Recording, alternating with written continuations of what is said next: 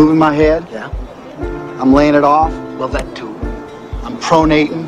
When you're not supinating. I'm clearing too early. I'm clearing too late. My God, my swing feels like an unfolding lawn chair.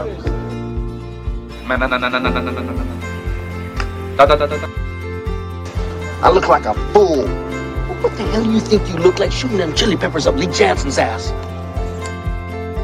Well, we're waiting. What's up, golf fans? Welcome back to another episode of Fairways and Dreams. I'm your host, Jeff Hartman, and I want to give a quick shout out to anyone that has listened to one of our podcasts already today. You know, this is a labor of love. I do podcast as, I guess, my main job, content creator. I talk about the Pittsburgh Steelers, the NFL a lot.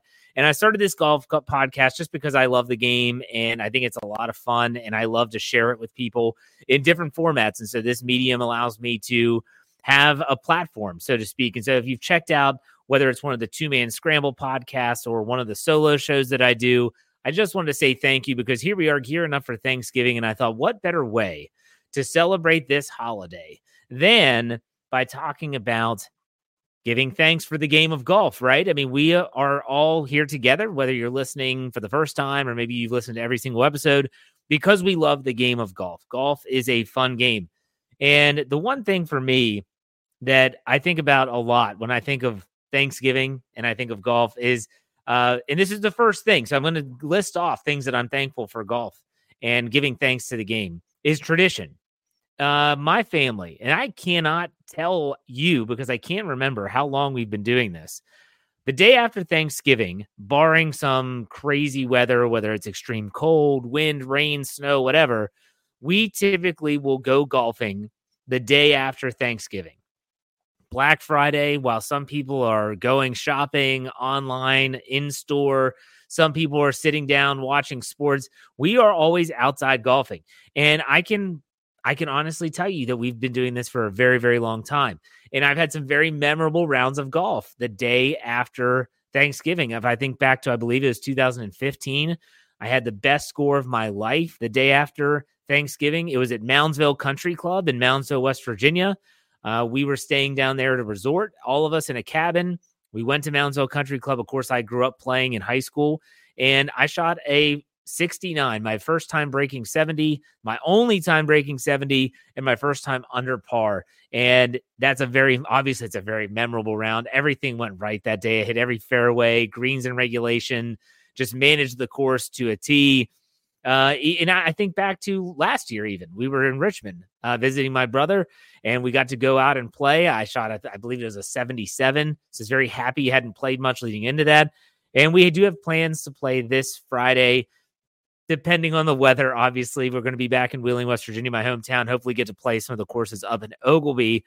But tradition, not only traditions like my family with playing on Black Friday, but traditions like the Masters, you know, the two-man scramble segments that I've had so far in this very young podcast history. I've asked both guests, what's your favorite major? And they all say the same thing. It's the Masters. The Masters. I mean, Jim Nantz says it best, right? A tradition unlike any other. It absolutely is. The tradition of the game is what makes it great. So tradition, one of the many reasons why I'm thankful for golf. The next one is one I've talked about a lot. I'm not going to spend a ton of time on this one, is family. Golf is often a family affair for me. It absolutely is. When I look at my father, his father, my kids playing the game, getting everyone together. My grandfather's not alive anymore, but my dad being able to play with his grandkids is a very, very special thing. My brother joining in on that as well. I love the family aspect of golf. It is absolutely one of the many things I'm thankful for the game. Here's one that a lot of people might not consider when they think of golf, but I'm thankful for the exercise. I am a fitness guy. I'm a former personal trainer. I still work out and lift weights regularly. And I'm also what I call a hoofer. I'm a hoofer. I like to carry the golf bag when I can. I like to walk the golf course. And I looked it up. I was curious, because I remember teaching this to my students when I was teaching golf at the middle school level. And I would tell them how exercise is a big part of golf. And they would laugh and say, well, Mr. Hartman, what are you talking about? You got to get out of your golf cart and walk to the ball. That's not really exercise. I said, maybe not. But if you walk the course, that is exercise. So think about it this way. I looked this up. The average The average mileage that you walk when you walk 18 holes is 6 miles. That's the average. You could walk a little bit less depending on the length of the course. You could walk a whole lot more, especially if you're spraying the ball all over the place. But for an average 18 holes for you to walk 6 miles, and then let's say you're not someone that has a pool cart. I have one. If I'm playing 18, I'm going to walk. I'll typically will do that, especially in the summer when it's hot. But I like to carry my bag. So if you're going to walk 18 holes of golf, let's say you're only doing 9, you're going to walk about 3 miles, and you're going to be carrying a bag full of clubs, golf balls, and all the other accessories that people have in their golf bags for that entire distance. Don't tell me that's not exercise, but I'm thankful for that exercise. It does get me in a really moving, feels good. A lot of people will say like, oh, my back kills me in the golf cart. Walk. It's a million times better. I'll tell you that. All right. The next thing I'm thankful for with golf is nature.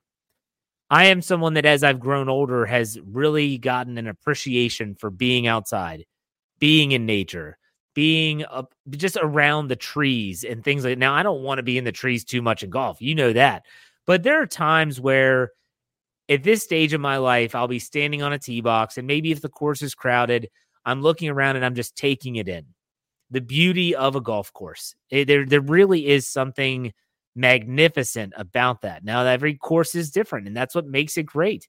Some courses, like I talked about Ogilvy Resort back in Wheeling, West Virginia, you're talking about a mountainous golf course. You can stand atop number 1 tee box, whether you're at the Jones or the Palmer design, doesn't matter. And you just have these unbelievably picturesque views of the valley and the mountains in the distance. And it's gorgeous. Or you could be going to a place down south. You could talk closer to like beach views where you play a course. One of the most beautiful courses I've played is down in Myrtle Beach. There's been a bunch, actually. TPC Myrtle Beach was beautiful. And at the Outer Banks, I played a course which ran close to the water and the sound. It's just gorgeous. It's just gorgeous. So the fact that it gets you outside, it gets you in nature, I love that. I love that aspect. I'm not trying to be around the trees when I'm on the golf course, but I do love the fact that I'm outside in nature. Let's talk about some other things I'm thankful for with golf. How about patience? Patience. My gosh, has this game tested my patience. I am someone that is not a patient person by nature. I'm someone that when I want something, I want it right now. So whether it's when I started this podcast, this is teaching me patience. I've gone from an extremely successful Steelers podcast to starting a podcast from scratch. Not only that, but it's talking about something completely different than what I podcast where I'm very successful. And that's patience, but also in the game of golf. People say all the time, I want to be good and I want to be good right away. Well, good luck. Good luck, because this game will humble anyone. It'll humble anyone. And that's the next thing I'm thankful for, is that sometimes I need to be brought down a peg.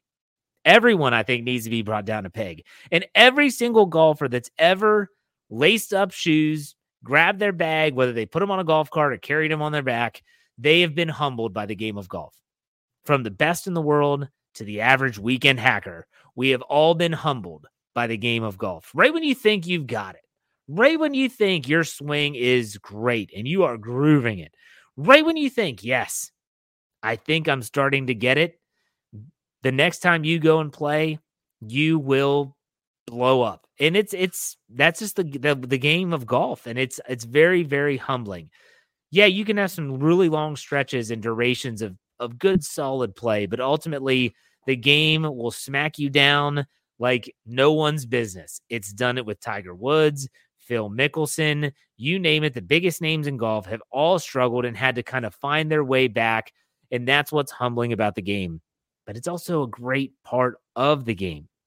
One of the ways that you can kind of avoid that humbling disaster of tripping and falling is to work hard.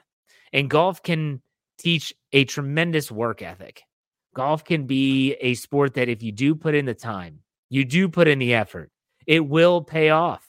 It may not be immediate, but it will pay off. I'll use an example. My son, who just turned 15 years old. So my son was born with Down syndrome, and he has other ailments. He's a type 1 diabetic, but he loves the game of golf. I mean, he absolutely loves it. He loves everything about it. He has his own little push cart. And I will say this about my son. My son is out there in our yard every single day. Even as we enter the late stages of November, He is out there and he has his own course that he has made up in our front yard, our backyard, and in our neighbors' yards.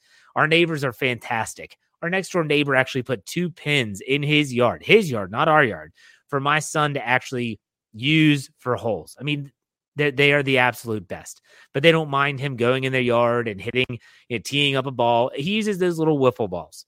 But my son practices every single day, unless it's pouring down rain all day, in which case, when I'm recording this, the day that I'm recording, it was freezing in the morning. He got out there and played it around on his course before the rain started. So guess what? My son has actually turned himself into a really consistent golfer, and he's actually improved a lot all on his own. Yeah, I'll help him if we go to the driving range. He plays Special Olympics golf. We've been practicing there, and I'll give him little tidbits, but he's not the best student, but he does have the work ethic. He goes out there and practices. So we will go out as a family, and his sisters, who love the game of golf as well, but they don't practice nearly as much, if at all, they're amazed by how well their brother's hitting the ball. And they say, oh my gosh, look how far he's hitting it. Look how great. This is unbelievable. Will is just crushing it today. And I say, well, yeah, he works hard at the game. I said, you all may just see him out there just having fun. And, he goes out and he's by himself. Sometimes he talks to himself. We've all done that. Gosh, I remember when I was a kid and out there in the yard chipping, and okay, Jeff has this chip shot. If he can get it close, he might win the U.S. Open or he might win the Masters Championship. Yeah, it's the type of stuff that he does, but he works hard and it pays off. And if, I've always said I'd love to have the time to be able to go out and work on my game. For those that do, it does pay off. You can go to the chipping green and practice getting up and down around the greens. Man, it will pay off. You just got to keep working. So the work ethic is something about the game of golf that absolutely will pay off in the long run. Don't question it. It will. It'll pay off. The last thing is that I've talked about this in previous podcasts. It is a lifelong sport. It is a lifelong sport. And outside of some of the sports that are a little bit lesser of an impact sport, so you talk about your sports like bowling. I know pickleball is all the rage, but even that, I told the story about growing up playing with my dad's buddies after school and in the summertime. And there were those 2 men that were in their 80s, and they would walk and have a pool cart, and they would walk 9 holes every day in their 80s. I can't get over that. To this day, they're long gone, but I still can't get over the fact that they were out there every single day. It's remarkable. It's absolutely remarkable. I take my cap off to those gentlemen because they proved to me at a young age, when I was very impressionable in high school, that, you know what? Golf, maybe it's not for everyone, but if you do get involved, you're going to be able to play this game for a very long time. And so I think of it from a family perspective. Let's bring it all the way back to one of the first things I'm thankful for. The fact that my kids growing up with the game, hopefully when they have children, they have them growing up with the game. And just like my dad gets to play with his grandkids, I'll get to do that the same with my grandkids for a very, very, very long time. So there's a lot of reasons why I give thanks for golf. And I think sometimes people might say, well, it's just a game. It's just a game. Like, well, why are we fascinating over a game? Well, it's not just a game. Like, listen to all the things I just said, the tradition, the family aspect, getting out in nature, the exercise, the teaching of being patient, and the humbling aspect of the game, teaching you that if you work hard at something, yes, it'll actually pay off in the long run, and something that you can do for a very long time. That's what I love about golf. And that's why I'm giving thanks for golf, because on Friday, I'm hopefully, weather pending, going to be out there with my dad, with my brother, and with my son in a foursome playing the game that we all love. Will I suck it up? There's a chance that I will. Will I care if I do? I actually won't. I have zero expectations. I just want to go out and enjoy the day, enjoy time with family, and make some memories that otherwise wouldn't happen. So on this Thanksgiving, whether you're listening to this on Thanksgiving, before, after, doesn't matter, be thankful. If golf is part of your life, be thankful for the game. I'm sure that some of the things that I mentioned today might resonate with you. And maybe maybe, just maybe, you start a tradition. Maybe if tradition for you is only the fact that every April is the Masters, you thought, well, what if I started a tradition? What if I was someone that said, you know what? That's a good idea that Jeff had. Every Black Friday, we should go golfing. Start a tradition and get everyone involved. It's just going to make it that much better. But that's it for me. It's a shorter podcast today. I wanted to talk about my gratitude towards the game of golf. Hopefully you enjoyed this podcast. Make sure you check out all of our podcasts in case you just found us. Fairways and Dreams. Fairways and Dreams with the and sign, not A-N-D. Got to do Fairways and Dreams. I don't know if we're going to have a two-man scramble this week. I've put out some feelers to see if some people want to join to talk about their experience with golf. We'll see. I'll let you know. In the meantime, you finished it out. Be safe, be kind, God bless, and hit them straight. We'll see you next time.